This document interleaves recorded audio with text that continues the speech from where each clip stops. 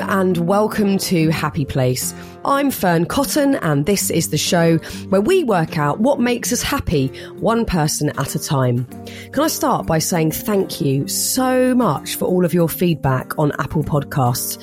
It's just thrilling to hear which episodes have really touched you, including this lovely message from Lioness Jan, hello Lioness Jan, who says, just listen to the GOK1 episode. I'm a mum of a recovering anorexic who recently gave birth to a healthy baby, a miracle in itself. My daughter is still struggling with anorexia, and I know it will be with her forever. So thank you to GOK. Everything you said made complete sense to me. Oh, Jan, thank you for sharing that. That takes some real courage to do so. I really, really appreciate your message. So much love to you. So much love to your daughter, and so much love to your brand new grandchild as well. It is just so heartening when people come back years later to say that things we've put out there are still resonating, because that GOK episode was right back from when we started doing Happy Place. Now, on to today. Our guest on Happy Place is Gerard Kite. This was a revelation for me years ago, to realise that every single human being on the planet is unique. No one has ever been me before, and never will be again. This is a one-shot deal, me and you and everyone. It's one of those episodes with just many thrilling and interesting tangents. It's going to make your head spin, and you're going to take away so much from it, I promise. Hiring for your small business? If you're not looking for professionals on LinkedIn, you're looking in the wrong place. That's like looking for your car keys in a fish tank. LinkedIn helps you hire professionals you can't find anywhere else, even those who aren't actively searching for a new job but might be open to the perfect role. In a given month, over 70% of LinkedIn users don't even visit other leading job sites. So start looking in the right place. With LinkedIn, you can hire professionals like a professional. Post your free job on linkedin.com/people today. And now, here's the show.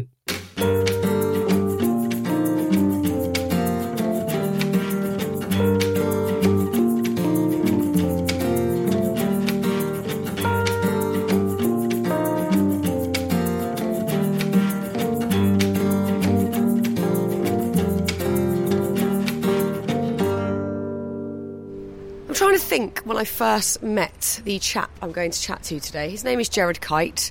I found out about him through a friend and was intrigued as to what his whole thing was about, because all I knew was he was called Gerard Kite and he did something called 5-element acupuncture.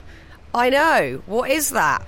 Well, I'm going to ask him and he can explain exactly what it means and how it could affect all of our lives, and also just to sort of drain some wisdom from him, because my God, he is a wise guy. Let's go say hello. Here we go. We're in.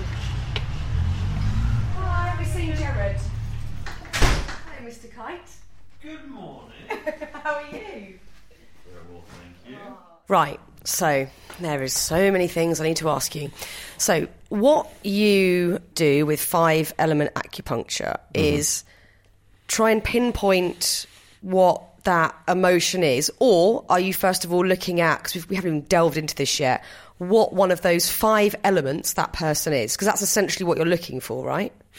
When another human being sits in front of you, the first thing we have to do is establish rapport, which means I've got to be at one with you. This is part of the Taoist tradition. Taoism is this concept that everything is one and the same. There are differentiations in the world, but essentially there's this kind of core truth to everything. So when I'm sitting here looking in your eyes, there is a sense of oneness, or there should be, that you and I meet as human beings. We recognize we're both human beings, and then we recognize the differences between us. So I recognize that you look different from me, that you react differently from me. And then we're looking whether we can kind of go on this journey of experiencing ourselves as unique beings, but hold the oneness. So that's what you're doing when you first meet someone. It's just saying, okay, are we at one? That's called rapport. So yes, we're at one, you and I together. And then I say, okay, but what's getting in the way now of that oneness? Or you could call it, what's disturbing the peace? The idea is that when you and I meet as human beings, that is a state of peace. That is a state of calm, balance, harmony, all the buzzwords we know. And then what gets in the way? What disturbs that? And the thing that disturbs it is where the person struggles. And that's the diagnosis. That's what you treat. Wow. And whilst you're doing that, so I've been to see you millions of times over the years, and you will say several things that you relate to the element that I am. Am I right in saying that I'm wood? Because there's wood, fire, earth, metal, water. Yeah. Right? So what it's important that we don't turn this into like a kind of a horoscope type thing. No. So all human beings are made up of the natural elements we find in nature, because we are a part of nature, we're at one with nature, or it should be. So the reason that we break it down into the 5 elements is simply a model where we can say, okay, which bit of this person, which aspect of them is malfunctioning, and how is that affecting the other elements? So the theory is that in every human being, composed of the 5 elements, one of them is weaker than the others. You're born with it and you die with it. And that is like the glitch in your system. And what is that? Genetics? Is that how? Well, that's a good question. It's, some people say it's formed very early on in life. Some people say it's like some kind of karmic thing you're born with. Wow. Some people say it's just some kind of random, chaotic part of evolution. For our purposes, it doesn't really matter. Yeah. But what I do know from experience, well, from what I was taught and from what I've seen in practice, is it doesn't change. Once you've diagnosed it and you treat it, you see very clearly that this is the most effective way to help the person, because you've isolated their Achilles heel. Yeah. This is the bit in them that will always trip them up if they're going to trip. And you've said several things to me over the years about what that weakness might mean, and also in a very visual sense. So like the colour of the skin by the corner of your eye will depend on what you're weak in, and the smell of you. So when the elements in distress exhibits symptoms, you see them through your own senses. So that's why the diagnosis is never about what you tell me. It's what I actually experience of you. So my senses are that I can see. So I look for a colour in the face. So, for example, in your case with wood, the predominant colour is green here, and it shows nicely by the side of the face. A lovely green eye. Love that. Green, yeah. And then, so that's what I see. And then what I hear is you hear that there's a kind of a punch in the voice, and that's what we call a shout. And that's where you see the wood. The wood, I mean, obviously there's not wood in human beings. We're talking about the capacity to grow and expand. That's what wood does in nature. We see it grow and spring and expand through the year. So you expect to see that in a human being and hear it in the voice. So if that's not growing properly, it's kind of emphasized as like a punch. Like, hey, how are you? It's got this kind of bump, bump, bump. And that, I mean, with all respect, that starts to grate on you. I'm sure many would agree. An hour with someone, you notice that no matter what they talk about, they keep kind of talking at you. So it has this, which is that thing of wanting to move forward. Right. So we had the colour green. The sound is shout or kind of punctuated sound. The odour is rancid. Nice. And the rancid is that the associated organs in the human body for the wood element are the liver and the gallbladder, and they're primarily dealing with the fats in the body. So the essential fats that we need, but also making sure that they don't overwhelm us and that they're transformed properly. So somebody who's wood, they have problems in transforming the fats on a very practical level, and you literally get a smell of rancid coming from them. So that tells you that. And then the final one is the emotion, which is anger, or assertiveness, or a lack of assertiveness. So the wood gives us that ability to stand up like a tree and go, here I am, this is what I do, that's where I'm going. So it gives us that kind of uprightness. So you either see in someone an excess of that, where they are kind of overextending, overemphasizing, pushing too hard, or underachieving, under asserting, and unable to move forward in life. I'm the pushy version of that. Yeah, you're the pushy version. Sure. Yes. We've established that I stink and I'm slightly green and a bit shouty. Yeah. But each of these elements has traits that you can easily recognise within the patient you're working with. Not easily. This is the hardest thing about this tradition. Right. Is it sounds easy that you're doing colour, sound, odour and emotion. which sounds easy. But the problem is most of us, our senses are completely deadened. You know, we're so mind-led in our society that we've abandoned using our senses, and we intellectualize everything. So how do you, for your career, heighten that for your profession to get that accuracy?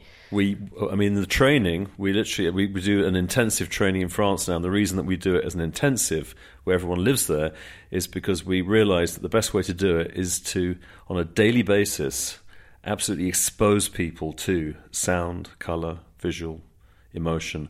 For example, we have these little pots that you normally put jam in, and we put like a dog poo and someone's pee and rotting cheese and coffee and, you know, all the intense smells, and they have to sit and smell them to wake up their sense of smell. Wowzers. So it's like going to the smelling gym where you are literally waking up your sense of smell again. Isn't it such a obvious yet essential part of life that we're all weirdly numbing? Because I've recently been thinking about that quite a lot and sort of looking at Wim Hof videos and stuff like that online, and I've been trying to expose myself more to the elements, like having a freezing shower in the morning and getting out in the park barefoot, taking my shoes off, and we've sort of, I guess, forgotten the importance of that, you know, not just for someone who acutely needs that for their career, but actually just in life, how we've numbed it. We don't. Well, for a lot of people, they don't need it because if their life and their career and their relationships are led by their thinking mind, and if they kind of go through a logical process of ticking boxes and achieving certain things, you don't need it. Yeah. But it's a half life. You know, it is a life lived through your thinking mind, and it's not real. You know, thoughts are conflicted and they have this kind of positive or negative aspect to them. So you either fall on one side of the fence or the other. Whereas the senses, there's a richness and fullness and oneness to the senses. Yes, we do have preferences. We may prefer the smell of a banana over dog shit, but it's still a smell. Yeah. You know, but that's the mind getting involved again. You know, if you just accept that everything has a smell and it has a right to exist because it does, and it gives us information about how to survive. So relating that to when you're talking to somebody, with the banana dog poo example, if they're coming to you and they are repeating the same story or they are very negative around a circumstance in their life, are we saying that sort of most of that day-to-day suffering that we experience is an illusion? Yes. The thinking mind, and this is a tough one for people to accept, but no thoughts we have are real. All thoughts are created. So they don't have any real, they don't serve us in any other way than help us steer our way through life. You know, the reality is that we exist, we have a physical body, and we have then this ability to comprehend it through our mind. And it's a brilliant human tool that we have that gives us a very rich experience, but it's only one part of being a human being. So are we saying thoughts are the illusion, but the emotions are real? That's the real bit? It's kind of a bridge between the two in a way, because thoughts can produce emotions and emotions can produce thoughts. True. So it is essentially everything is one. You know, the body, the mind, the spirit, all these concepts you hear, it's looking at a human being in its entirety and then saying, okay, so what is the body like? What is the mind like? What is the spirit like? That's what we're doing when we're looking at patients. What is the state of these three manifestations? But what you want to see is that these three are working together, interacting together and supporting each other. So if somebody comes in with a story of misery and it's limiting their life and it's stopping them being able to find happiness, peace, all the things they want in life, logically, there's something wrong with the thinking. Because if you on the outside can see that there isn't a problem because you have a different perspective, then what needs to happen is that they need to shift their attention to another part of themselves that is okay. So most people that sit in front of me that have very serious problems and are crying and beating their chest are breathing, are digesting food, are sitting here with me looking at me. So from my perspective, there's nothing wrong with them. But the story is bloody awful. Yeah, I mean, we've had this chat personally many times where you've said to me at the end of a conversation, well, you're okay. And I thought, no, I'm bloody not. But essentially, and you're the expert at this and you've written a book about it, everybody is okay. Yes, and that's the essence of Taoism. And this is one of the hardest things for us to accept, because we believe what we think and we make calculations. So my calculation might be, well, I don't earn enough money and I don't have a partner and I just got this huge tax bill and I can't go on a holiday, equals I'm miserable. Right. And then we're convinced by it. And we don't default back to simple things like, I'm still breathing, I have good friendship groups. I mean, the reality, the kind of really the basic fabric of life. But we are convinced, particularly now with social media and everything, that it is a calculation of achievements. And the mind loves that. The mind loves to calculate things. Is that the ego? The ego is going, right, I'm going to get on this now. Because I think a lot of people misinterpret what ego means. They just think ego is someone that's really like, out and out, brash and flashy. But it's not that. The ego is the part that grabs onto those stories and thrives with that sort of negativity. Yeah, the ego is the labeling system. It's the I word. I am this, I am that, I have this. So the more labels you have, the bigger you perceive yourself as. Yes. And that is the creation of the ego. And then what can happen is that list of labels can take over and run your life. So you're no longer operating from a more sensory, authentic place.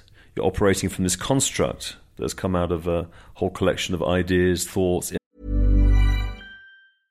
Hey, I'm Ryan Reynolds. At Mint Mobile, we like to do the opposite of what Big Wireless does. They charge you a lot, we charge you a little. So naturally, when they announced they'd be raising their prices due to inflation, we decided to deflate our prices due to not hating you.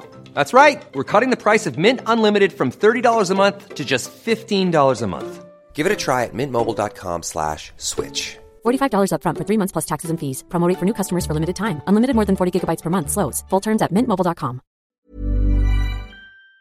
Images.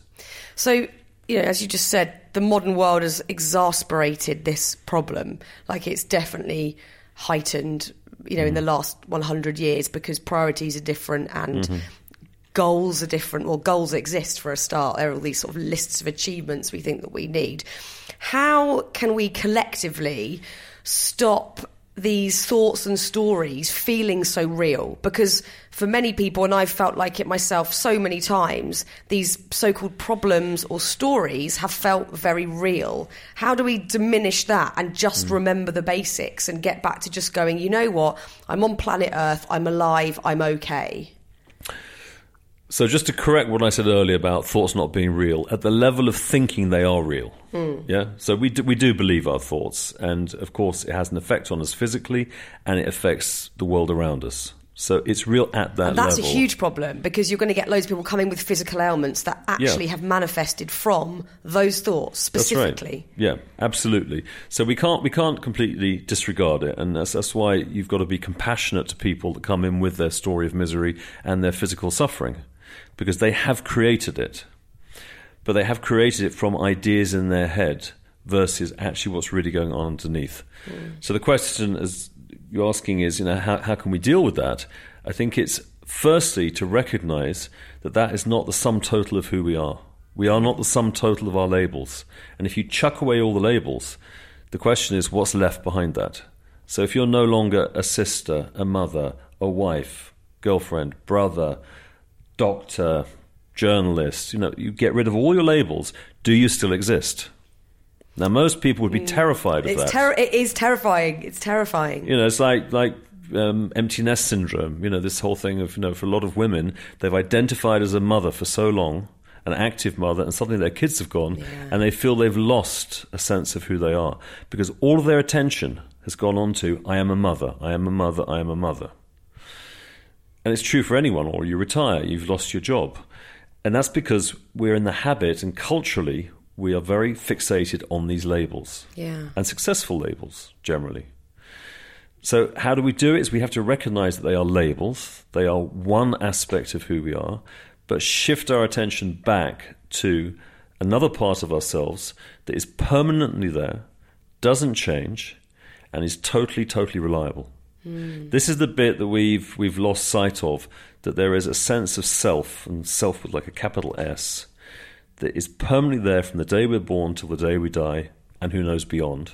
And why are we so scared at looking at that sense of self? Because I feel that fear. What is beneath me, doing this podcast, or being a mum, or being in a marriage? Why am I so scared to look at just what's beneath it? Is it because I fear it's not enough, or it's not correct, it's not okay? Well, it's not. You can't actually think about it. This is the problem. It's beyond thought. We are so in the habit of thinking that if we try and think about this concept of the self, we can't. This is the essence of Taoism. The first line of the Tao Te Ching, which is this Chinese classic that talks about the nature of the Tao. It says the Tao that can be spoken of is not the constant Tao. So immediately it tells us, if you're trying to think about this, if you're trying to work out how to be at peace and happy, it's impossible, because the mind cannot comprehend it. The mind only works in opposites. Is it good or is it bad? Is that a boy or is that a girl? Should I do this or should I do that? That's the only way it operates. There is nothing in between. But what's behind that is the cause of that, or the origin of the mind. And that's the bit that we don't step back to. There's a kind of expression of choosing your point of perception. We perceive the world through our thinking mind. We have 2 eyes, 2 noses, 2 ears. So this kind of idea of right brain, left brain, that everything we look at through polarities. And we're saying, okay, is it this or is it that? But there's another part of us that is the observer of that experience. So this is why it's a sensory thing. So going back to how do we do it, when you start living through your senses, having your cold shower that you talked about, or smelling the dog shit or the banana, you cannot think and smell at the same time. You smell and then the mind comes in and labels it. Yes. But your senses take you back to this very pure, prior to polarity thinking. And the more you do that, the more you start to recognize there's this being, this sense of existing, that is much more pure and simple and peaceful by nature. So it's more of a feeling, and it's that feeling seconds before or milliseconds before our brain gets involved and starts whacking big stamps on everything, saying, it's this, it's good, it's bad, it's ugly, it's whatever. Prior to the labelling. So looking for that sort of bit before thought, how can we implement that into our lives more? Is it just going out walking and smelling the smells, hearing the sounds, feeling the ground on our feet? Is it just simple, basic activity like that that's going to help us get into that, I was going to say mindset, but it's not. It's the opposite of that sort of feeling and that state of being. Of being. I mean, a baby is not laying in its cot thinking about where it's going to go later, or is mummy going to come and feed it. It's just existing. And babies, from my experience, they're either kind of just gurgling happily away, or they're calling out for something. Now, if you think about that, we were all babies. We all started in that state where we were just a being, and we were pretty much just operating through our senses. I mean, they say that a baby can smell the mother as she enters the room. Wow. So our senses were incredibly heightened and active. And then, as we started to comprehend the world through our mind, the mind took over. So yes, it is about consciously choosing to go back to a more childlike, infant-like state. I mean, kids can play fantasy games and they totally believe them because they're real within their fantasy, and they don't have a problem with stepping out of them again and then stepping back into them again. They've got that flexibility where they recognize, I'm now in my fantasy world and this is totally real for me right now, and then I step into what we call the real world. When does that start to change then? When do we get so indoctrinated by culturally what is deemed inappropriate or correct? When do we, is that a hormonal thing, just a evolutionary thing? When do we start to lose that wonderful, inhibition, free sort of sense of being, quite an animalistic sense of being, I guess? It was more intuitive and more in touch with what's actually going on around us. It's part of learning how to be in the society that we're brought into. Society has rules and agreements. And so our parents teach us to say, this is to survive within this society, you have to follow these rules. And that is the activity of the mind. So we're taught about right and wrong on that kind of more mental level. I mean, we also have our own inner morality, I think, as kids. But then we're taught also our culture's morality. And we know that around the world, people have different ideas about what's right and wrong. So I think it's ideally you give enough attention and time to the fantasy of playtime, where human beings can stay in that more mysterious state as they learn how to be adults, as they learn how to function in the real world. But we don't do that anymore. Kids don't play in the same way. Yeah, a lot of the kids that I see, they're from relatively well-to-do parents, and the schools they're at, give very little time for playtime. I think there was a thing recently said that kids don't have as much playtime as they used to. More and more exams, more and more expectation to be a successful child moving into adulthood.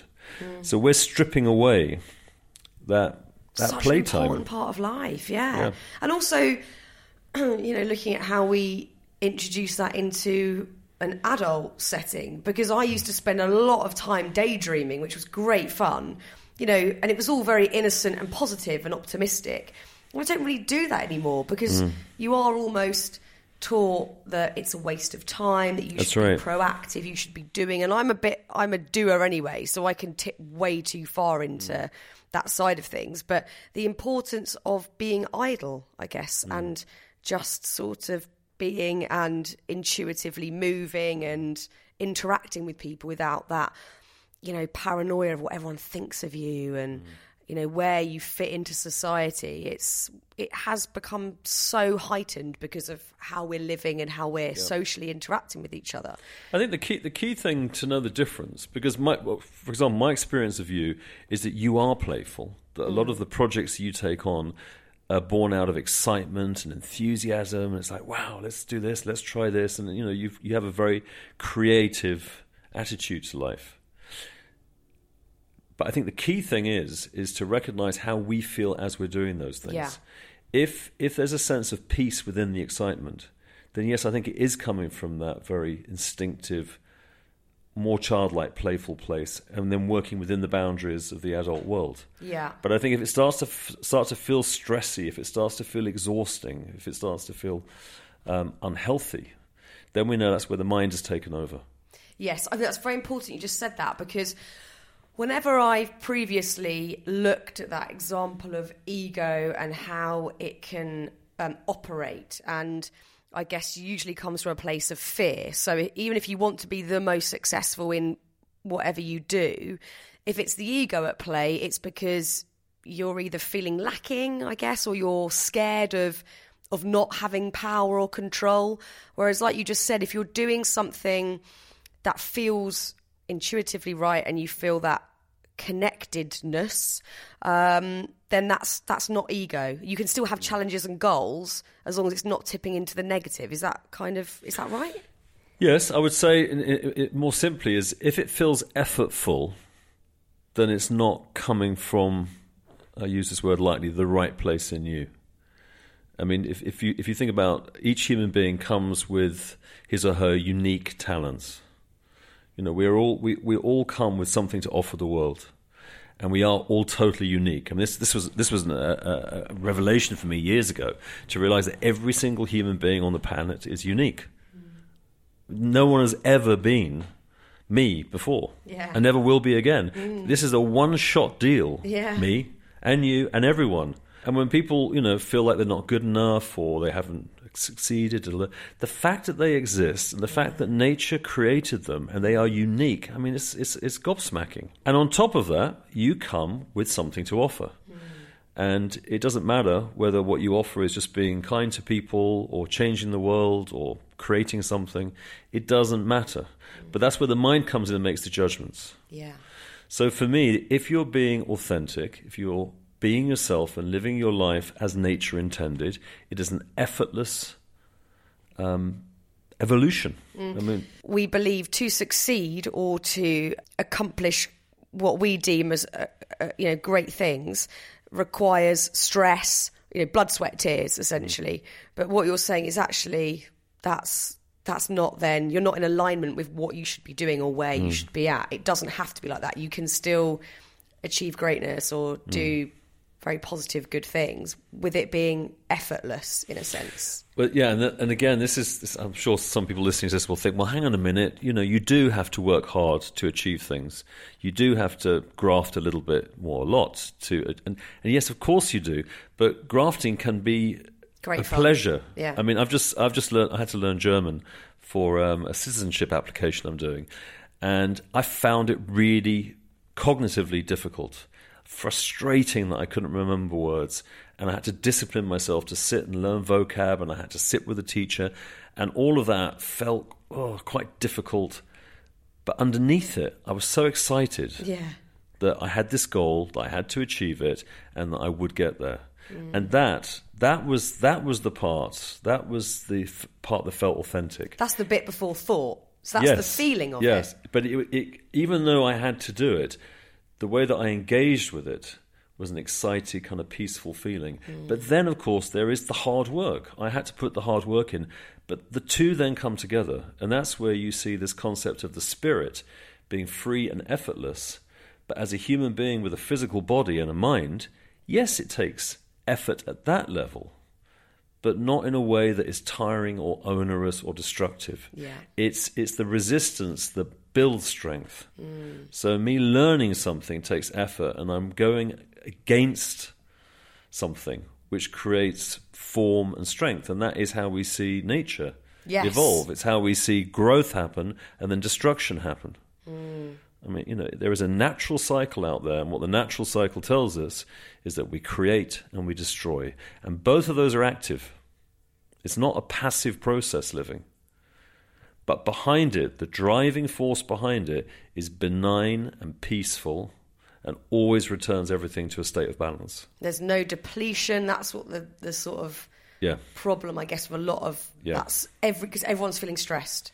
Life is seemingly the most stressful it's ever been in this day and age, and a lot of it comes down to feeling depleted from butting your head against a wall or desperately trying for something to happen or stop it from happening.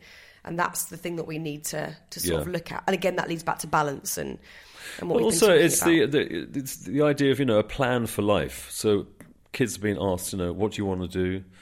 What courses are you going to study? We're asking kids to know the future. I mean, they're not supposed to know it. Yeah. The future is created in any given moment.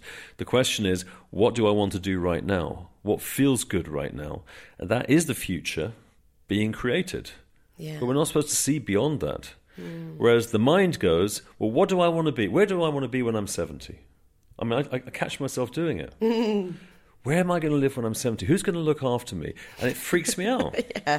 The truth is, if I get up each day and I live my life appropriately and in a way that feels good and healthy to me, I am creating that future that will give me some kind of security and the thing I think I need.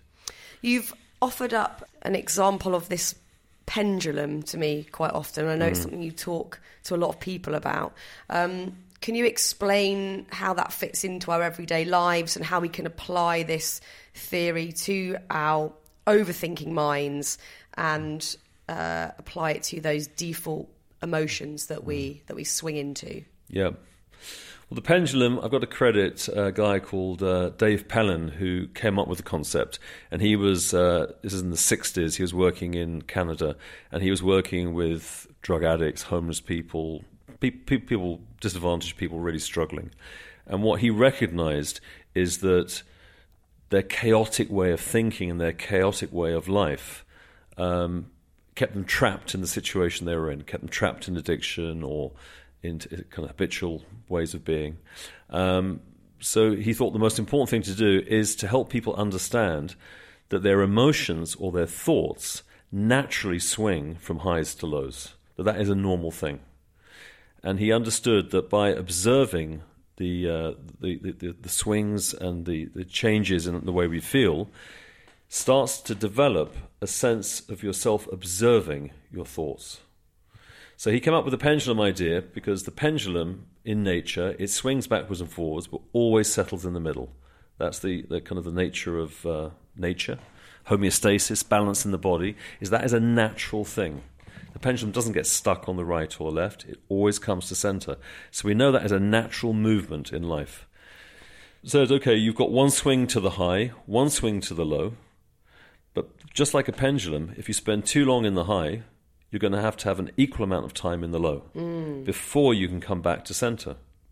And if you attach to the high, then you're going to create a longer period of tension that will take you to a longer period of tension in the low. So what a lot of people do is, because we're very attracted to the good things, the best things, success, we keep pushing ourselves into the high, and inevitably we have to come back to the low. Yeah. And what he was promoting is this place in the middle, this peaceful, benign place where we're neither actively looking for anything outside of those states. But that doesn't mean we can never feel high or mega low again. It's just you swing freely? Is that how where you oscillate with more understanding between the two emotions? It's giving greater value to the calm in the middle. I mean, now mindfulness and a lot of the kind of the new practices that people are doing with apps is to cultivate that state of calm, is to consciously say, okay, let's go to that midpoint. This is also the kind of the spiritual story, the same thing we talked about at the beginning, that balancing point, the middle point, is the cause or the source of the swing. So if you don't come back to center, you're losing the authenticity of the high and of the low. So interesting, because it's something I've definitely struggled with a lot over the years, is accepting the value of that middle point, because I am an excitement junkie and I sort of always have been. And I've always probably valued that more than anything, because I feel like maybe it's more impactful, or I'm actually actively doing something positive. Even if I'm not, it feels more weighty, which, as you say, you know, inevitably leads to you having to experience the polar opposite at some point.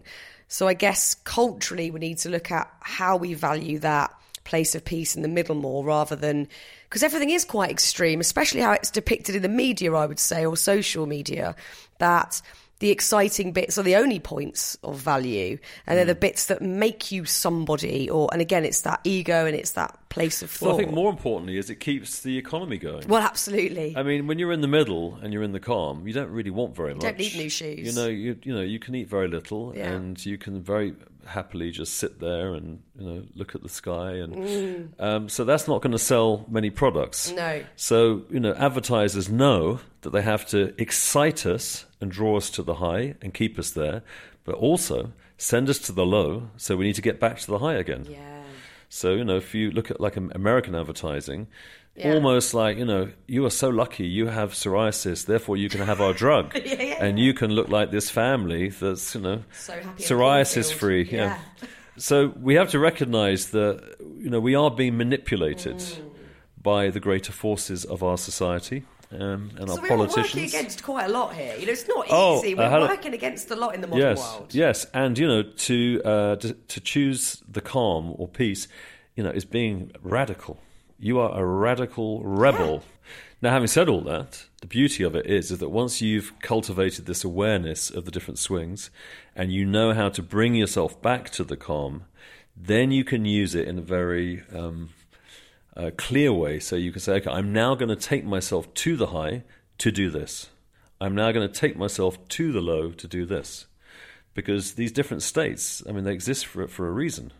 To start a new project, you need to find the excitement and enthusiasm and go to the high. To become more reflective and prosaic about something, you need to go to the low.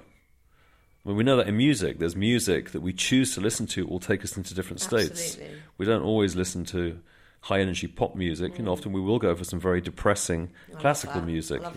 Because movies, we go and see movies that we know will give us a certain state of emotion. When I was learning about this, like 30 years ago, they had this thing called true rest, which was any activity that would bring you back to that midpoint. So when we work with clients, I was working as a psychotherapist then. If you recognize that somebody was really swinging from highs to lows or stuck on one side or the other, you would get them to work out what activities do bring them to that midpoint and then give them homework. Say, so you need to do that. So, for example, I know that if I go for a swim, that always brings me to the middle. I walk out of a swimming pool or the sea or whatever, and I can feel that I'm in this more neutral place. So that's an activity I can practically do. I love that. I'm definitely going to make a little pendulum, and I encourage most to do so. I think it's such a nice, easy, simple, fun, practical way of taking a look at yourself and where you're at. Yeah. I mean, this is a question to hopefully round things off, but it could lead us down a whole other path. But when you've got somebody on your bed here in your practice room and you have identified their weaknesses or where they're at, what are you practically doing when you are sticking those little pins in people's bodies? For people that have never experienced acupuncture, know nothing about it, what is practically happening? The acupuncture theory is that the body is composed of energy pathways, just like the blood flowing around the body. In fact, that the energy pathways almost mirror the blood flowing around. So we are composed of blood and energy flowing around. And it is the energy that gives the life to the muscles, the bones, the internal organs, and all the emotions. So when you're diagnosing someone, so for example in your case, so we diagnose that the colour is green, the sound is shout. So we say, okay, now I know the wood is asking for help. Then I say, okay, so which organs are wood? Liver and gallbladder. So now I know the liver and the gallbladder are saying, can you please help me? And then there are meridian pathways that relate to the liver and gallbladder.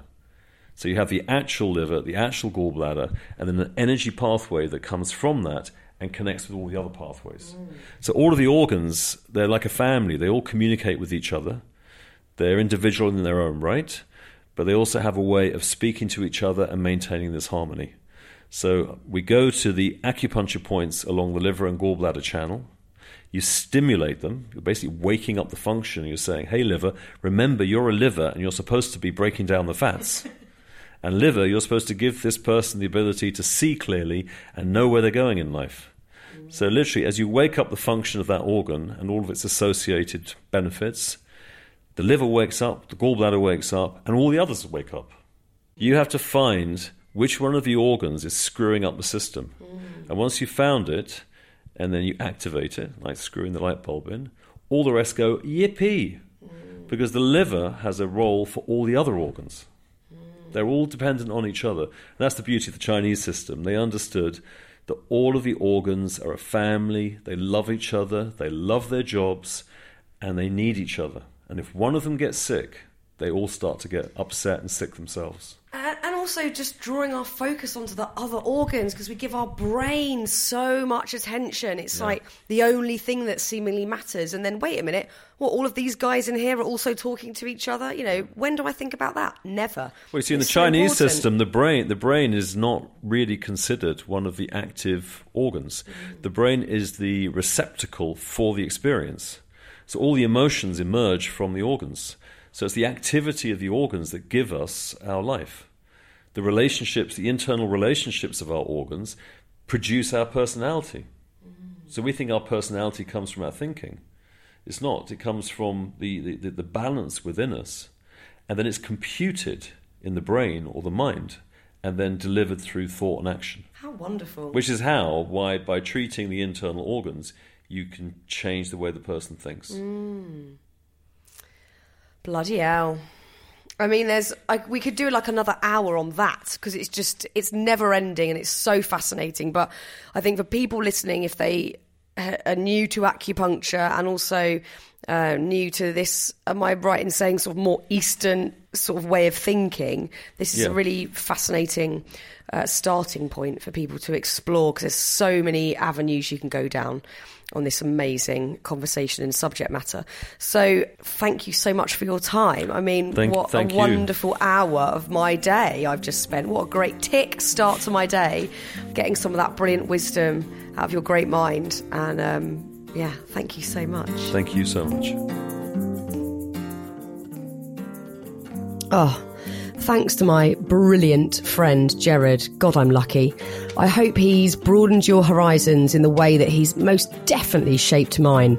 Now, if you like this conversation, you should dig into the archives of Happy Place and listen to Rebecca Dennis, another brilliant friend of mine and an expert on transformational breathwork, and to Maisie Williams, who talks a bit about her experiences of it too. Find those episodes on Apple Podcasts, Spotify, Google Podcasts, or wherever you listen to yours. Next week, it is a biggie. If you want to find out who is going to be on Happy Place next week, head over to the Instagram account at Happy Place Official, where you shall find out. Until then, thanks again to Gerard, to the producer Matt Hill at Rethink Audio, and to you lovely lot for listening. See you next week.